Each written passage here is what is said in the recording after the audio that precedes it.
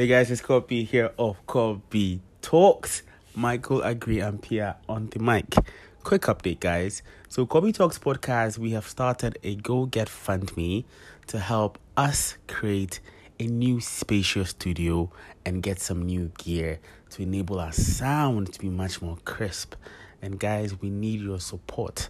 So we started a Go Get Fund Me, which you can find the link in every single episode's description that you can donate to, guys. So whatever episode you are listening to this on, just click the description of the episode, whether Apple Podcasts, Spotify, Anchor. Click the description, click on the Go Get Fund Me link and donate to us, guys. We need your support. We can't do this by ourselves.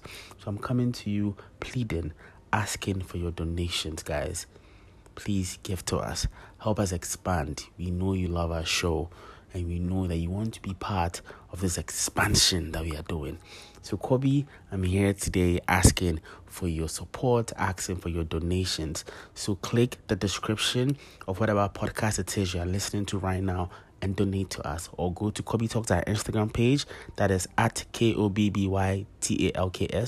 Click that link in our bio and hit the first item, the first tab, and donate to us. Please donate to us. We need it. Thank you so much, guys, and enjoy the upcoming episode. Bye.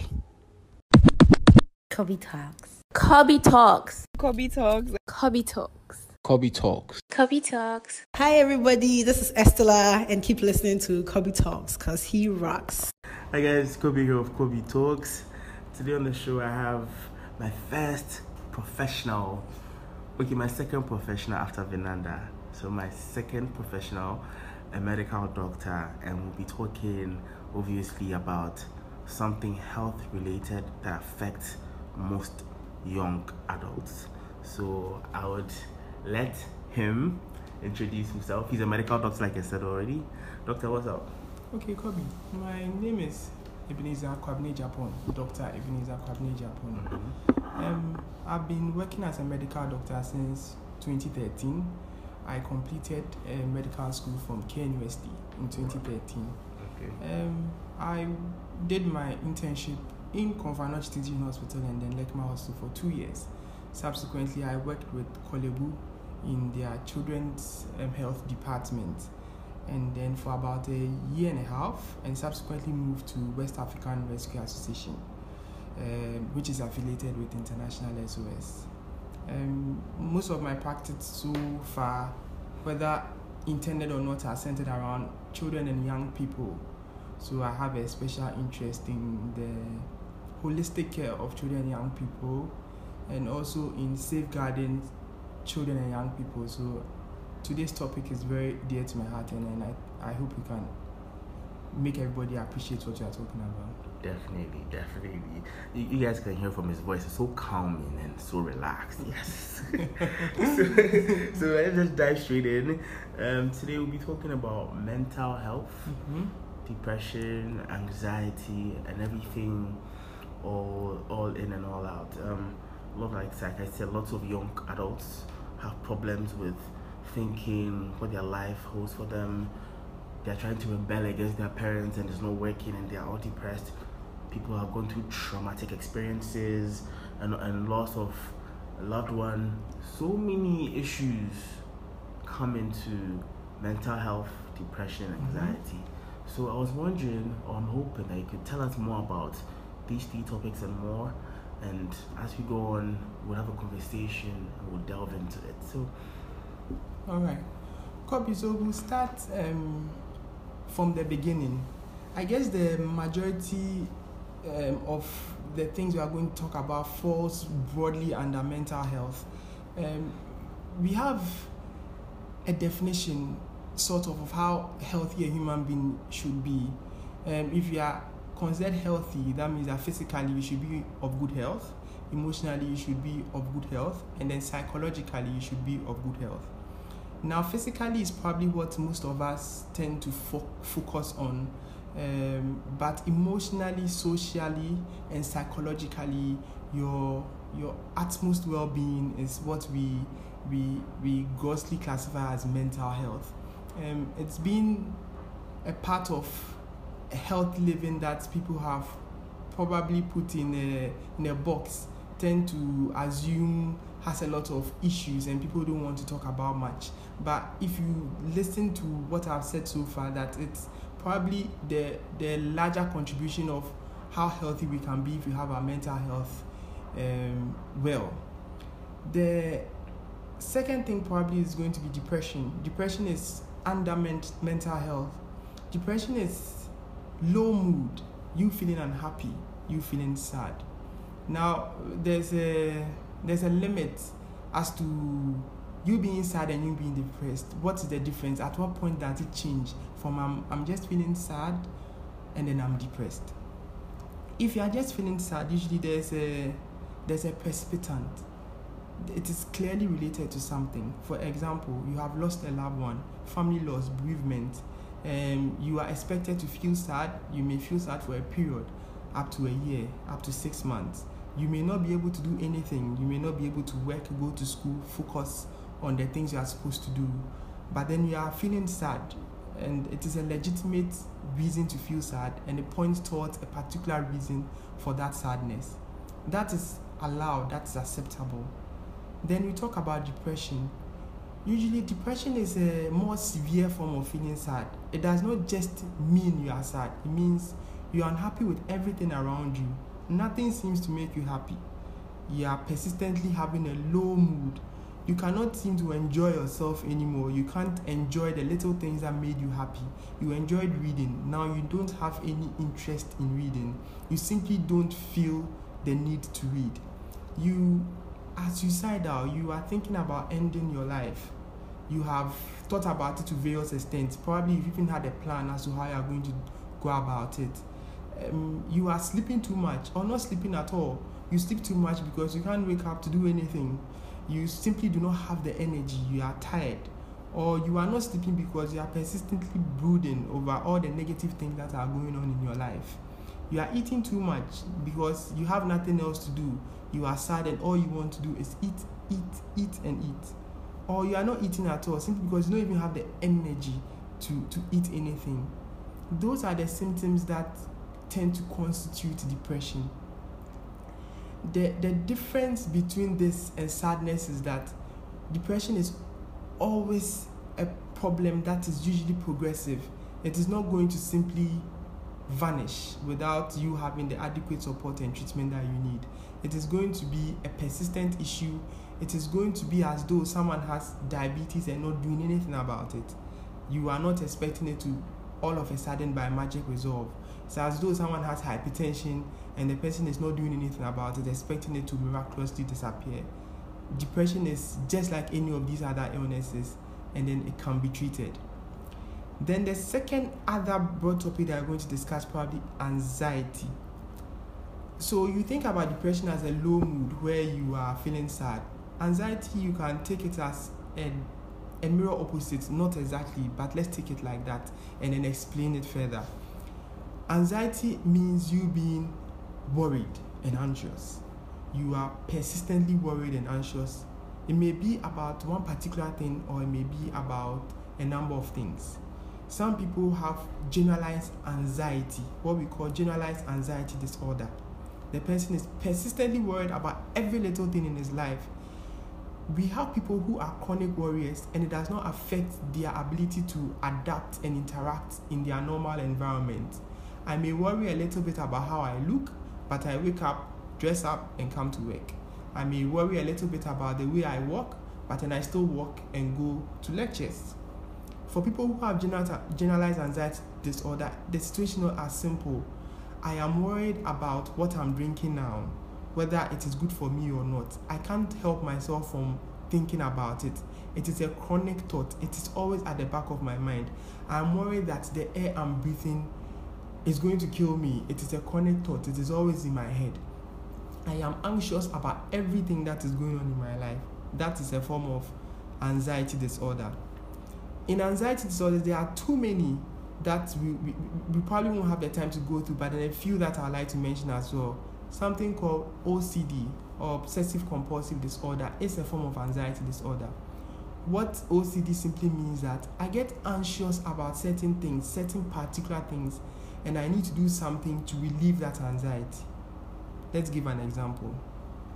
There's an individual who, whenever he's going to bed, he needs to open the door, close it 5 times. If he does not do it 5 times, he will be unable to sleep. So what he does is that he will go open the door 5 times every night before he sleeps. He does this because it calms him down, and he knows that for whatever reason, he'll be able to sleep better at night. There's no logical explanation as to if your door is properly locked, why you need to open and close it 5 times. But if that individual does not do this particular activity 5 times, the person will not have any rest, will always be anxious. So the person's obsession is the thought that something might happen if I don't close the door 5 times. And the compulsion is to open and close the door 5 times and ensure that it's properly locked. And you can relate similar example to so many other things that go on in a person's life. And the other thing, something like post-traumatic stress disorder. It's a form of anxiety. You have gone through a traumatic event in childhood, abuse, rape, abuse by family members, by teachers, rape, and all other manner of traumatic events. And it's become a source of worry for you. You think about it all the time. You're unable to function. You have flashbacks. Whenever you are there, you think about it. You can't form appropriate relationship because of that particular stressful event. So you are having stress and anxiety related to that stress that you had, that traumatic event that you had some years ago. So it is post-traumatic, and you have anxiety related to it. Then the other forms of anxiety, social phobia. The person is unable to perform in public. The person simply cannot read or speak in public. The person will get nerves, be unable to perform. There are other forms of anxiety. Somebody simply cannot bear the thought of leaving their home, because when they leave the confines of their home, they are scared, worried about judgment, discussion about their well-being, how they look, how they dress. It is baseless, without any specific reason, but it is a worry, and because of that, the person is unable to do anything. So as you realize from the discussion, you would see that there's a spectrum of the disease. For every type of disorder, mental health, there usually is a spectrum. There is the individual who can function normally to an extent, and people may never realize that I have a mental health problem. And there is the individual who simply cannot do anything.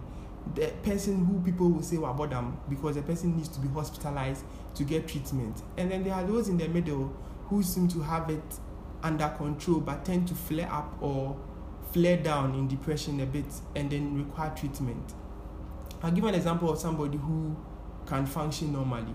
Let's say somebody who has a delusion. The person thinks about certain things that simply do not make sense.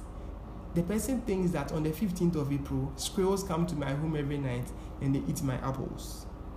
That person thinks that it is baseless. It has no understanding. You can't appreciate why you should think like that.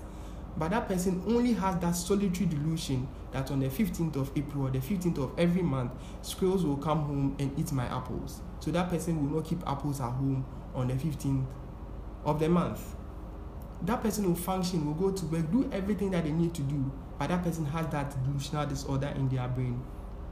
Let's talk about somebody else who has a form of disorder in which the person thinks that my thoughts are being broadcasted and everybody can hear my thoughts. That person thinks that whenever he passes by, people are talking about him.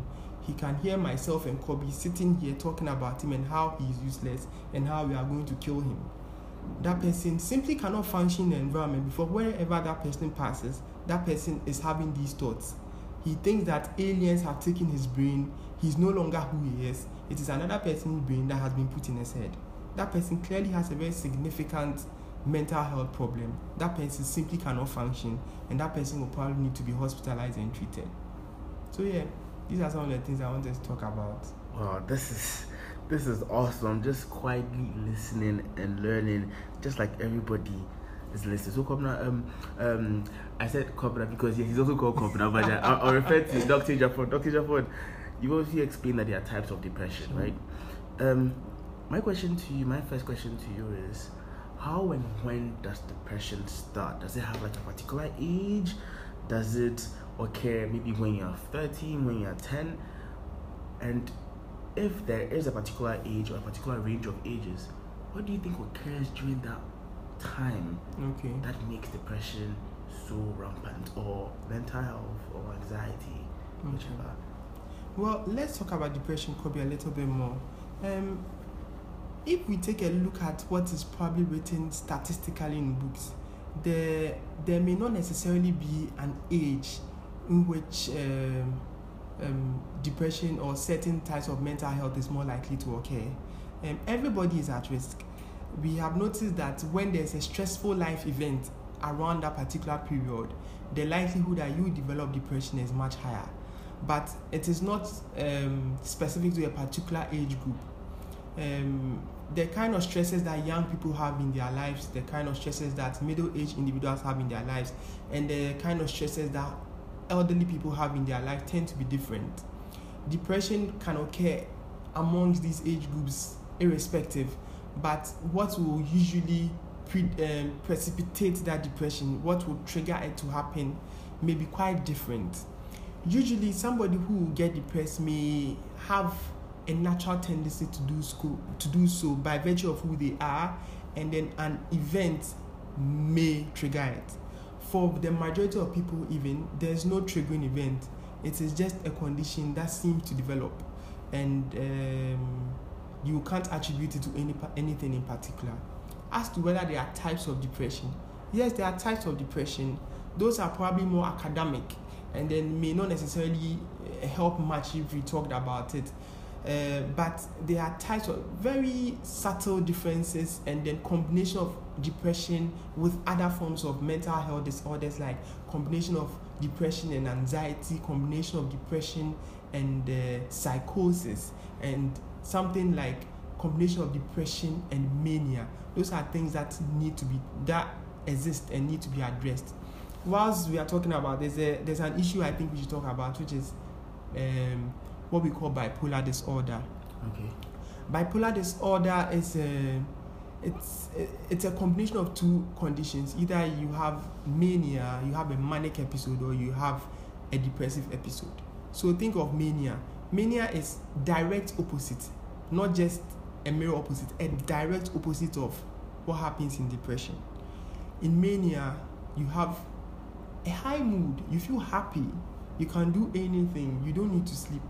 You could sit up all night and then do all the things you've thought about doing. You think that you are on top of the world. You think that you can win the lottery, so you are willing to bet and bet and bet. You feel as though you have developed a cure for AIDS. You have had that thought. You have gone through a number of research things that you have gathered, information you have gathered, and you think you have all of a sudden discovered the solution for all the major world problems. You have an idea that is going to end environmental pollution. You feel high. You can't stop yourself from speaking. When you start talking, they can't stop you. You begin to dress flamboyantly. You are just, everything is excessive and out of order. So these people have a manic episode, which may last invariably a week, a few weeks to a month, and then all of a sudden they flip into a very low mood. They go down into a depressed mood where everything that was happening in their manic episode has been flipped aside, and they are all of a sudden depressed. It's a peculiar form of mental health condition that exists and is quite common. And so people who would have a manic episode will most likely have a depressive episode one time or the other in their lives. But there are people who may have only a depressive episode and never have a manic episode. Those two groups of individuals have forms of treatment that they will benefit from, but it's something that we need to be aware of. Then, as we've talked about it, we have other people also. Probably you know somebody a friend of yours who probably doesn't classically fit the symptoms of depression. He's not that low, but he's low. And he's low all the time. He is low for a very long period of time. He simply cannot get himself up. You know this person probably in SS. He seemed to be very happy and normal in SS. you went to university or you went to your polytechnic, and then you realize that the person is low, the person's mood is now much lower than what it used to be, and it drags and drags and drags. This is a form of mental health condition that is existent and we know about. It's called dysthymia. The person has a very low mood but doesn't classically fit the depression criteria. Then there are people who don't have the very high moods of a manic person and don't have the very low moods of a person who is depressed. They alternate, but it never gets too high, it never gets too low. Those people also exist, and those people, we call them cyclothymia. It means that you are cycling, there's a cyclical change in your mood, but doesn't classically meet these two definitions. Yes. Interesting. Very, very, very interesting. When you mentioned that traumatic experiences, childhood occurrences, all of that happened. All of these things you've spoken about, all of these issues, all these explanations you've given, can it be avoided? Can depression be cured? Can depression be stopped? Okay.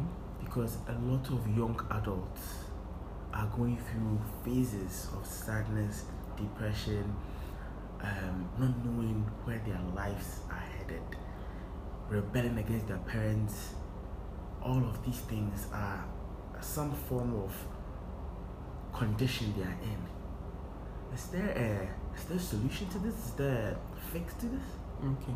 Kobe, there's a solution to mental health problems. Probably not all of them, but for most of them, we have very good solutions and available solutions to these mental health problems. Mm-hmm. Can depression be avoided? It would be wrong on anybody's part to ever say that. It may not necessarily be avoided. A person who is likely to get depressed will get depressed.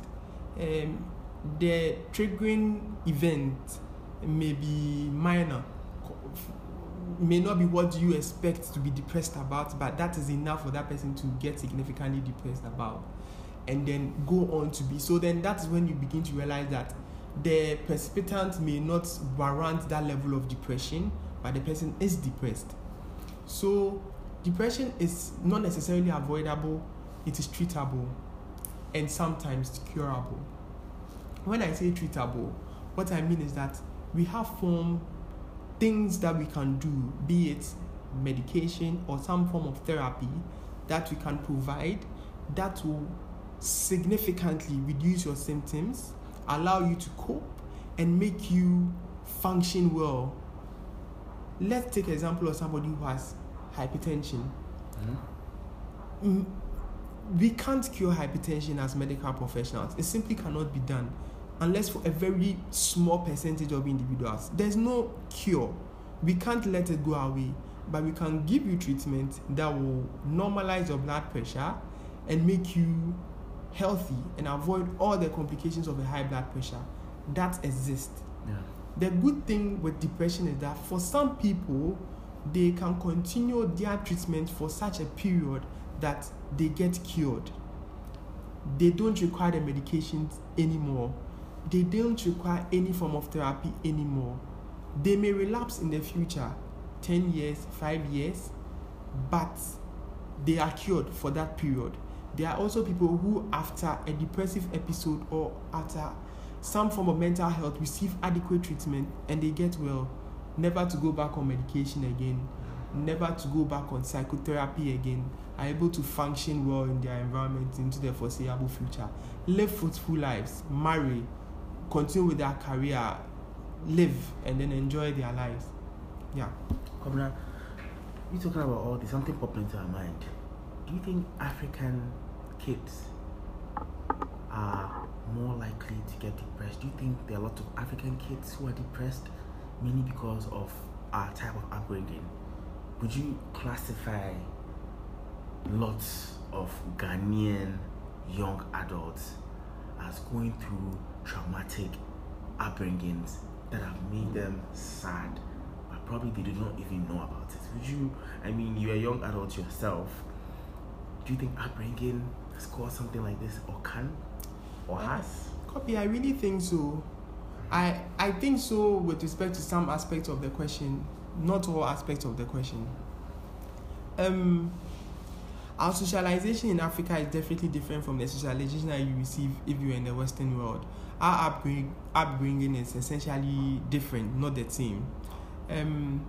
Mental health in particular in Africa is shrouded in spirituality. There is reduced acceptance of it being a medical condition that can be treated. We have failed as a country to appreciate mental health like it should be, and it's a telling sign in all aspects of our healthcare in Ghana, to the extent that mental health does not receive the kind of publicity and funding that all other forms or aspects of healthcare should receive. When we talk about young adults and millennials, we realize that there are so many things that have happened during the era of millennials. Too much technology. It has advanced at such a fast pace. People have learned to do things in a better way. Corporal punishment we've studied and know that corporal punishment is probably not an effective way of punishing people. But these things are things that are still inherently ingrained in our culture as Ghanaians. These are things that have molded the way African children were brought up.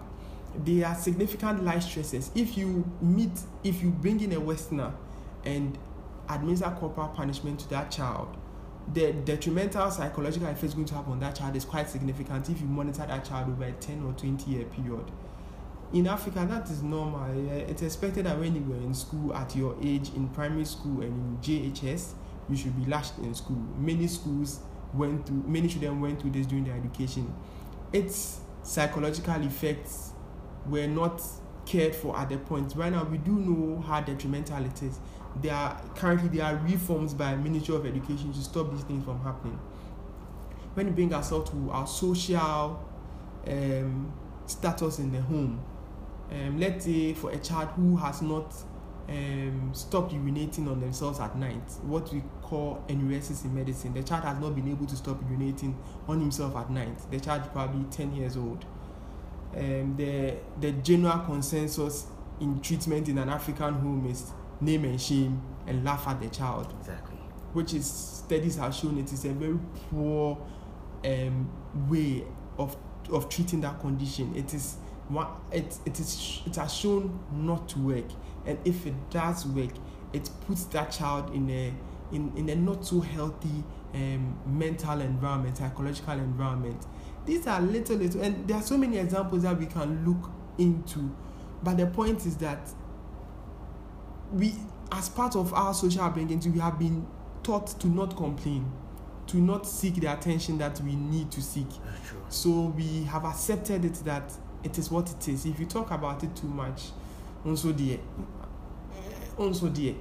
So mental health exists. Our culture, in as much as there are very good aspects of our culture, certain aspects of our culture has also not helped the situation. And the fact that we have been trained as Africans to push mental health aside, to make it something that is evil, means that many young people, even though have certain forms of mental health condition, are unable to seek appropriate treatment because of fear, because of judgmental thoughts and behavior from other friends, other age mates, and parents.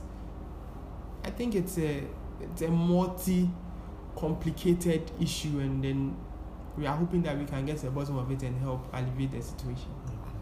When we said that we are taught not to complain, I just thought of something. We are rather taught to endure. Exactly. Endure it. Keep quiet and endure it. Yeah. What you've spoken about is quite deep, and I feel like anybody who is going through a situation like that, or any situation related, could relate to the whole African parent upbringing scenario. Kobina, there are various triggers to people being sad, people being depressed. Let me ask you this. I have a feeling that the answer will be in the affirmative, but is it possible that as soon as you hear somebody's voice, it triggers your depression? For example, you had an auntie that was always screaming at you, shouting at you, name and shame, like you mentioned. is it possible that as you grow older, because you've been taught to endure, even in your young adult age, when you hear that person's voice, it triggers something, you want to be away from that person? Is that a thing? Kobe, I think it's really much a thing. It may not necessarily cause you to be depressed, it may cause you to be anxious and feel agitated and uncomfortable. It is a form of probably a post-traumatic stress disorder, that person did something that really got to you when you were a child, that really hurt you, that really embarrassed you, and your psyche has protected itself such that when it hears a person's name or hears a person's voice, you need to walk away, you need to isolate yourself from that kind of stressful environment, because the more you add to that environment, the more stressed you become, the more anxious you get, and the more you are unable to cope. People use avoidance as a coping mechanism. It is something that your body has, your brain has accepted that this person did this, I need to stay away from this person, I'll avoid this person to cope. It may not necessarily be the most mature way of mentally coping with it. It's not probably the most mature coping mechanism that you can develop. But it is certainly something that happens, and then it is certainly something that should be looked at, and something that you should realize may be a trigger or a sign that there may be something wrong that you need to address as an individual. Yeah. So avoidance isn't the best way, but avoidance is a coping mechanism that your brain may have picked up. So if avoidance isn't the best way, what is the best way? Because I know a lot of people avoid, a lot of people do not want to come into contact with traumatic triggers. Yes. So what then is the cure to this? The cure could be many, and then you have to know that person's personality type and individual, that person's psyche, to be able to advise an appropriate way of dealing with it. Let's probably give an example. You can't advise head-on confrontation to every situation for every individual simply because it will not work. Simply because some people are just not confrontational. Simply because somebody does not want to do that face-to-face confrontation to deal with an issue. There are some people who would tend to handle it in a more different way, a subtle way, to help them deal with it. For example, if life gives you oranges or lemons, you make lemonade out of it. Yeah. There are people who would use that particular form of coping mechanism. They have something that is, they went through a difficult ordeal in life, they embrace that ordeal and use it to do something else. Something totally opposite. That in a way is a more matured coping mechanism. There are so many different types of coping mechanisms that we can list psychologically that may be helpful, but it's difficult for me to list them up straight away, because people tend to pick and choose what may be more appropriate for me. I don't think it's easy for you as an individual to just pick and choose what may be appropriate for you. I think that if you, for say, you avoid an issue and then you address it later on, that immediate avoidance may not have been the most ideal, but your ability to have addressed the situation later on is more appropriate than for you to persistently avoid the issue. It's complicated. I think we'll talk about it later, but I don't think that it will benefit much of our listeners if I talk a lot about all the different coping mechanisms. So avoidance is basically a short-term fix. Exactly. It will fix it for the short term. It won't help you in any way. If you need to get over that issue, you need to get to the bottom of it and mature out of that situation. Avoiding is definitely not one of the coping mechanisms that you want to use as an individual. That's awesome. We are getting to the point where I'll give you a couple of questions that people have asked me to ask. But before we get to that, I want to know your general thoughts on us young adults who go through moments of sadness, go through moments of depression, go through moments of anxiety. As a young adult yourself, what advice would you give? No, okay, be medical, but I'm looking for an advice that will come from a place of empathy, that you could speak to our listeners about, like, people are going through sadness stages, depressive stage, anxiety stages. What can you tell us? Kobe, what I would like to say simply is that to speak to someone, 1, get help. 3, understand that many people may have gone through a similar thing but are unwilling to share. Not unwilling, have not shared because they have not been asked. Many people are willing to share what they may have gone through. But if you're uncomfortable speaking with someone you know, somebody you are afraid of judgment, of not being heard, there are anonymous bodies that people are working on that I'll probably have to list a few to you later, as to you being able to speak to somebody about it. You having the privilege of speaking to someone anonymously about a mental health condition that you may be going through, or something that you may be going through at that particular moment that you think you need help with, so that you can anonymously be able to fully express yourself. I'd also want to let young people such as myself and you know that mental health conditions are common. They are not far-fetched. They are not distant. They are very, very common. At least 1 in 4 people have some form of mental health condition.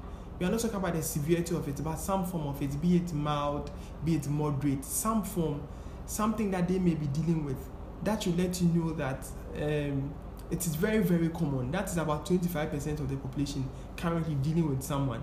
If you're in a class of 100, 25 of them are currently dealing with something now that they may not have spoken to anybody about. So know that you're not the only one probably going through this. You should speak to somebody. If you think at any point in time that it's affecting your ability to function, there's help which is easily available that you can get, which can help you deal with this to the best way and be able to function normally. Yeah. Okay. Help ready available. Would you let us know where this help could be sought? Or yes, help readily available.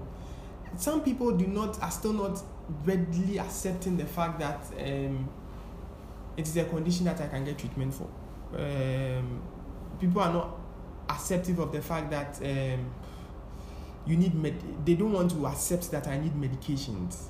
You don't necessarily need medications for any type of mental health condition that you may be going through. What you need is the ability to open up to talk to somebody. Yeah. The ability to speak to somebody on a personal level, yeah. on the same level ground. You don't need someone to tell you what to do. You need to express yourself. You need to open up and just express yourself. What you are looking for is peculiar to your personal circumstance. You may be comfortable speaking to somebody who is your friend, who you trust, who you think you could be able to open up to, yeah. who would accept what you are saying and not be judgmental. Yeah. If those people are available in your life, initially those people are the people to go to. Those people are the people who readily accept you. Those people would understand you. They may not necessarily appreciate everything, but they will understand that this is what you are going through. That is your first line of defense. Then you talk to professionals. Professionals are in existence. You don't necessarily need to speak to a psychiatrist. You can speak to your general practitioner, any doctor who sees you, about mental health conditions. You don't need to go to a psychiatric hospital to speak to a doctor about the kind of medical condition they are going through. Medical professionals have been trained to be able to appreciate the fact that you are going through a psychological episode and should be able to offer the necessary assistance. Many hospitals and private clinics do this. They will speak to you and offer you the necessary assistance. So you don't need to be concerned about the fact that someone see me going to a psychiatric, I need to go to a psychiatric, I need to go to Panther. No, you don't need to go there to get that kind of care that you need or you require. Any doctor can speak to you. We have in private facilities, probably in government facilities, there may be burdens so that they may not be so open to seeing you. But some private government facilities are even doing this to the best of their abilities. and in private clinics, some nurses are extremely well trained to be able to handle people. Peer groups and other social groups have been specially formulated to be embracing, and should be embracing enough to accept you when you are going through such issues. But the point I want to make young people aware is that if you go to an environment that is judgmental, you try and get yourself out of that environment and speak to someone, or get yourself into an environment that is non-judgmental, that is accepting, but will address your situation. Not some people go through mental health conditions.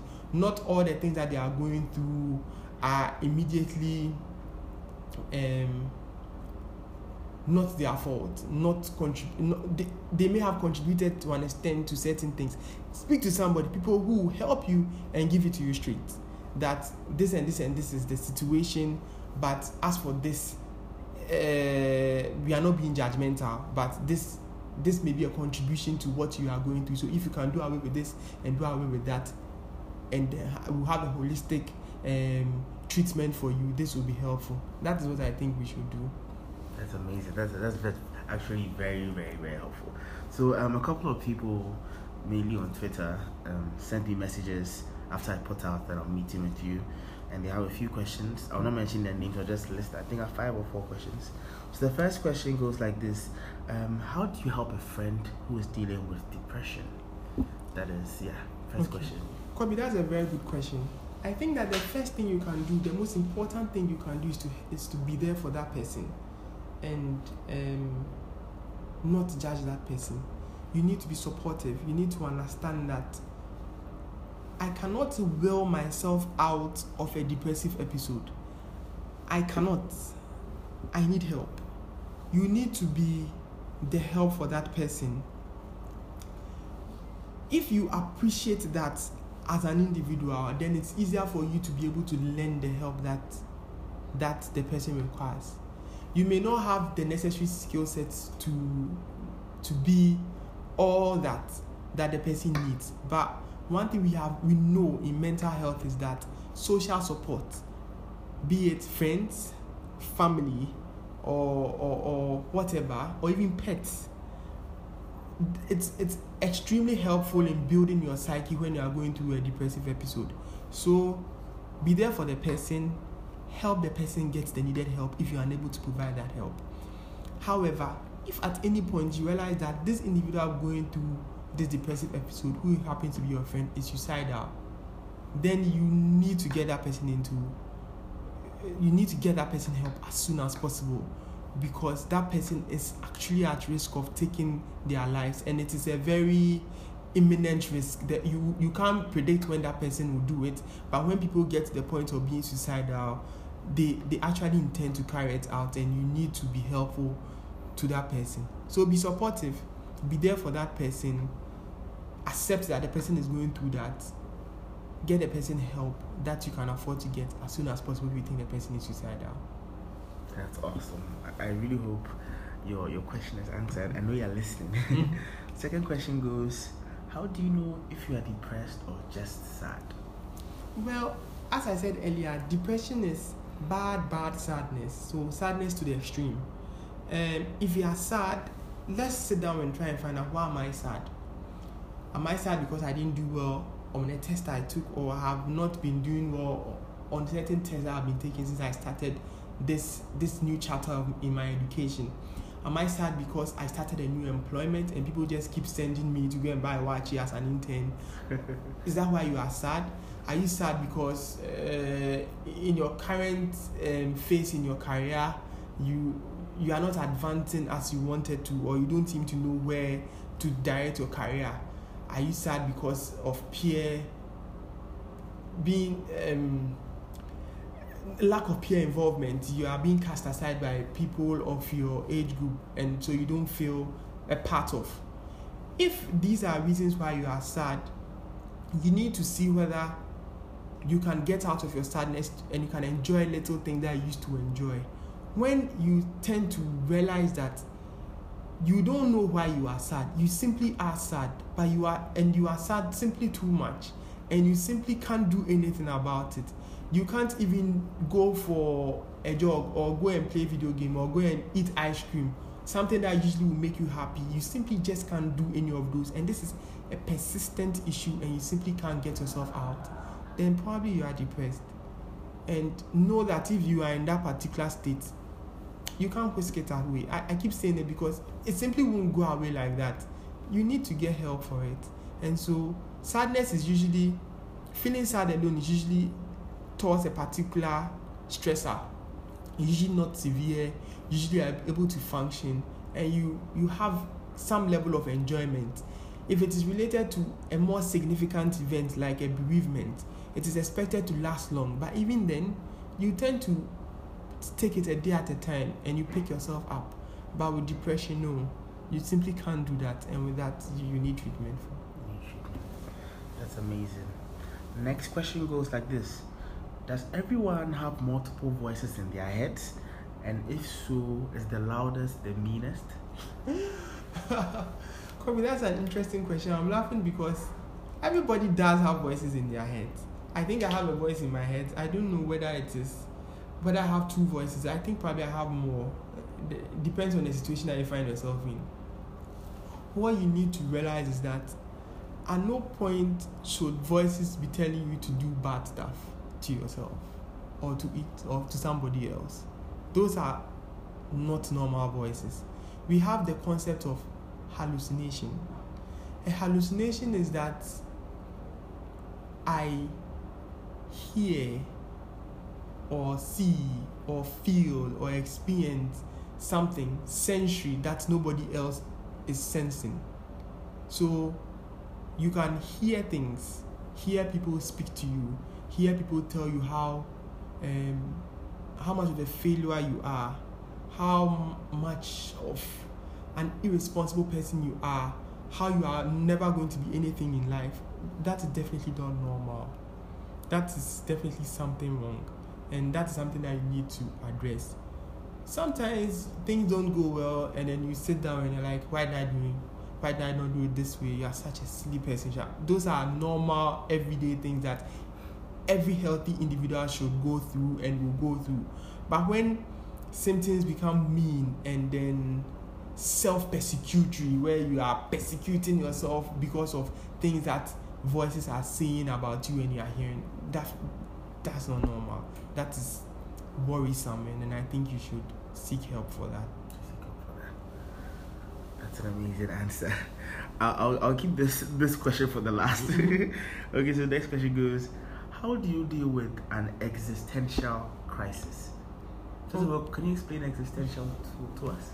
Okay, Kobe, let's try and see if I can explain it in a very simple way.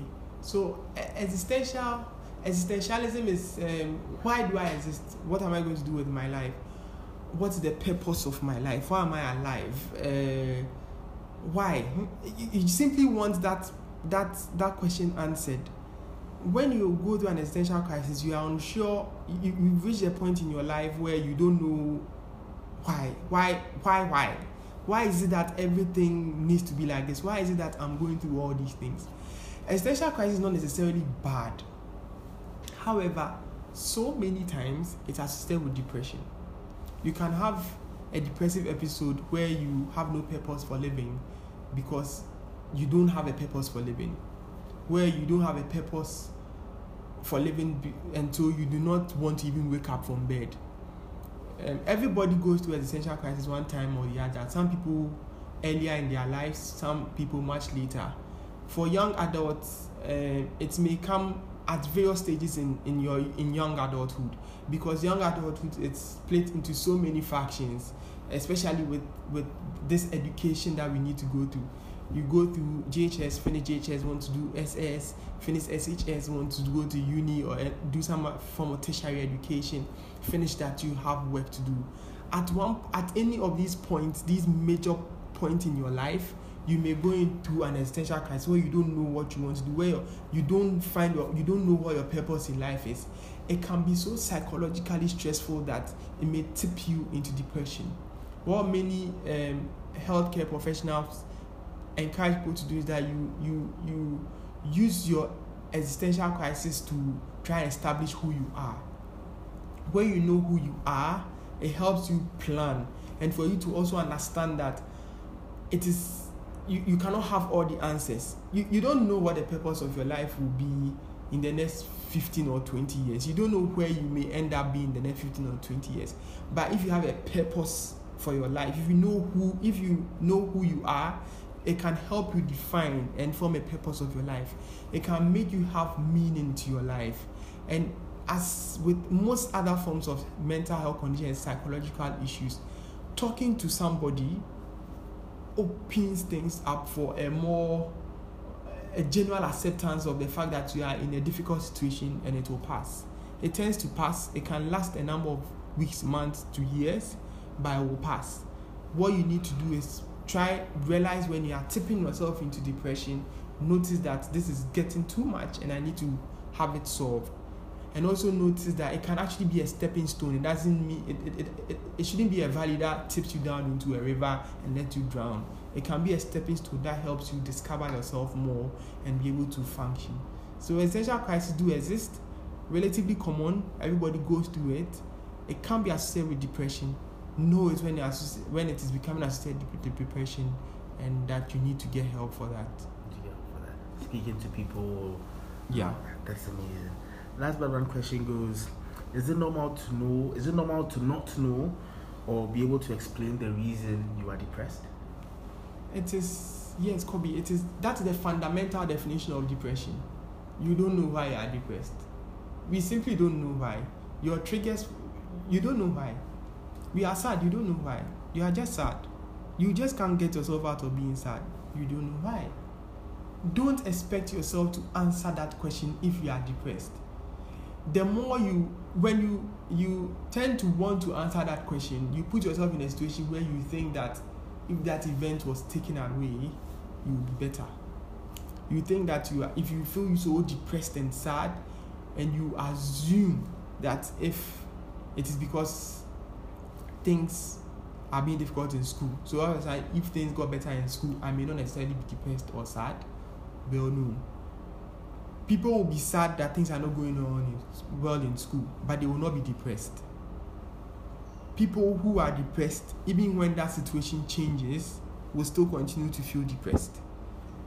So your depression usually would have a trigger that does not fit that level of sadness. Do you understand?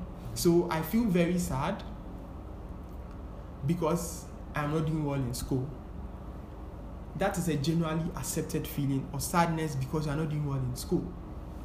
But the minute I get depressed, if I ended up doing so well in school, I may not necessarily get better.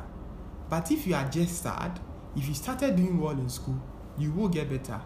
If you are just sad, if school ended or your SHS and or your uni years ended, you will be okay. But if you are depressed and your uni years ended, you still will be depressed. So people tend to think, I'm just sad, there has to be a reason. No, you are depressed. Unfortunately, there's no reason for it, but it's okay to be depressed. We will help you. That is what I want you to understand. It's okay. You are depressed. There's no reason. There's simply no reason, but we'll help you. And I think that I want to let people know with depression is that for many people who are depressed, who get treatment for, who are even suicidal and get treatment for, then their mood picks up. They get normal. Some studies have shown that even when they get normal is when they try to commit suicide. The reason is because I've been feeling so down and sad all my life, and I finally got treatment. I've realized that life can actually be this okay. Why don't I live when I'm on a high? And it is and when you think about that level of thinking, you begin to appreciate it. The person has felt sad all their lives, and they finally got some form of treatment. If the person starts getting treatment and starts doing better, that person requires more social support at that time, because at that time the person is beginning to feel normal. The person is like, whoa, why don't I live now? Let me just get out of it now. When now I feel a little good, I can't afford to take myself into depression again. That's how severe depression can get. So But don't worry if you don't have a reason for being depressed. That is how depression is supposed to be. But you can get help. And I like that you said, do not seek to explain your depression, because most people who are depressed, they end up getting asked this question: why are you depressed? Why do you think you're depressed? From parents, from siblings, from loved ones, from friends. Why are you depressed? Okay, so what is it that is the problem that is making you Exactly. this way? And then you start to think like, so what is the reason? Then there's no reason. And then you get worried. And you feel stupid for feeling that way. Yeah, exactly. But Dr. Japan is telling you that there's no reason. You don't have to explain. There's nothing like that. You end up tipping yourself in more. Exactly. That actually helped me right now as I'm talking to you. And the last question, this guy says, why is this so damn hard getting the first class? That's what he said. He's in university right now. It's a funny question. Well, Kobe, it is damn hard to get a first class because it's supposed to be damn hard to get a first class. I think interesting question. Firstly, getting a first class, I think, is meant to be difficult. It's not meant to be. It's how you appreciate it. Don't take it that it is a woeful attempt by somebody to make sure that you never achieve it. Unfortunately, our educational system and living in the world is such that we tend to stratify people. If you get a mark, if there's an average score of 50%, if you are plus or minus 1 standard deviation, that is 68% of the population is in that bracket. That is more than half of the population. If you are more than plus 2 standard deviation, that is more than 97% of people are below you, and you are only the 2.5% above. I think it's just a linear cutoff that the education system is using to select people who are academically brilliant and offer them some form of opportunities to do certain things in life. In a way, it does not determine how intelligent you are. In a way, factually, it does not determine how successful you are going to be in life. It simply has no bearing. It may be a stepping stone for you, but it will not determine how smart or successful you are going to end up in the future. And the first class does not necessarily determine who the smartest is in the class. There are people who are quite smart and will never get a first class. There are people who are quite smart who are not interested in getting a first class. There are people who aspire to achieve a first class because it makes themselves feel good and it helps their psyche and it helps them perform better. Know who you are, but know that it is made to be difficult. But know that at the end of the day, it really doesn't matter that much. If you get your required grade to pass school and then to achieve what you need to achieve in life, that's probably more important. School ends quickly. Life essentially begins after school. School really, really ends quickly. And when you are less than 25 and you are still going through your mandatory education, all you think about is getting good marks and then getting good marks and achieving this and achieving that. But immediately you get out of school and you start working, you realize that, well, first class is not going to help you advance so much in your chosen career path. It takes a lot of hard work. So use your hard work to try and get your first class. But if you don't get your first class, don't worry. When you start working, use your hard work, and definitely with that, you are going to go well and then achieve a lot in your career. It's not that difficult. It's not that deep.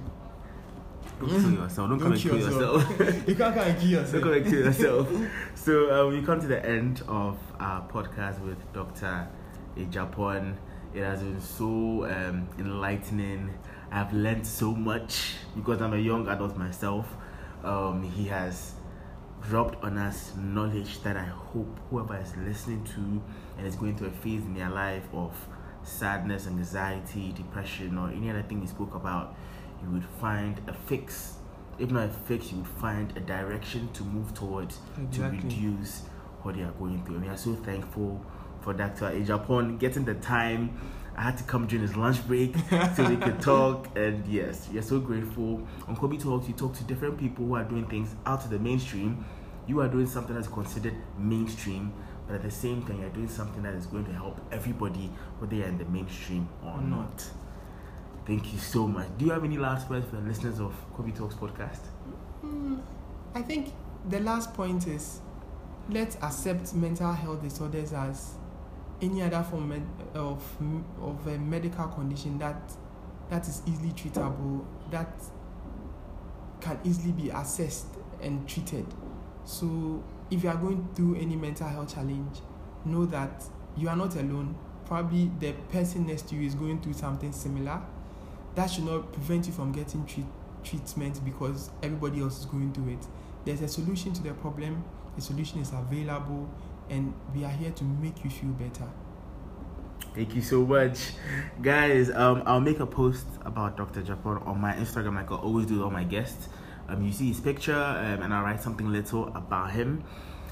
Yes, and as usual, let me know your thoughts on this podcast on my Twitter, which is at MKA_AMPIAH, and check out the quotes I create on my Instagram at MKA.AMPIAH. Make sure you listen, make sure you share with a friend, make sure you subscribe, and as always, give us a 5-star rating. Thank you for joining us on the show. Take care, guys. And I'm here to remind those who do not know that Kobe Talks is now on Instagram. Simply go on Instagram and search Kobe Talks. Let me spell it for you. Kobe, KOBBY Talks, TALKS. So simply go on Instagram, search Kobe Talks. Make sure you follow. Every information you need is on Kobe Talks Instagram. You check out our highlights, check out our bio, check out our posts to speak to different, to see the different people we've spoken to on the show. I'm sure there's some people you've not realized you've spoken to, and there are some episodes you have missed and you need to listen to. Every episode of Kobe Talks is amazing. So make sure you search Kobe Talks on Instagram, or simply go on Google and type in Kobe Talks. Once again, Kobe spelled KOBBY Talks, and get all the information you need. Give us a 5-star rating. If you are listening on an Apple podcast, scroll all the way down and give us a 5-star rating. It goes a long way to help this podcast. Thank you so much for listening to Kobe Talks, and take care.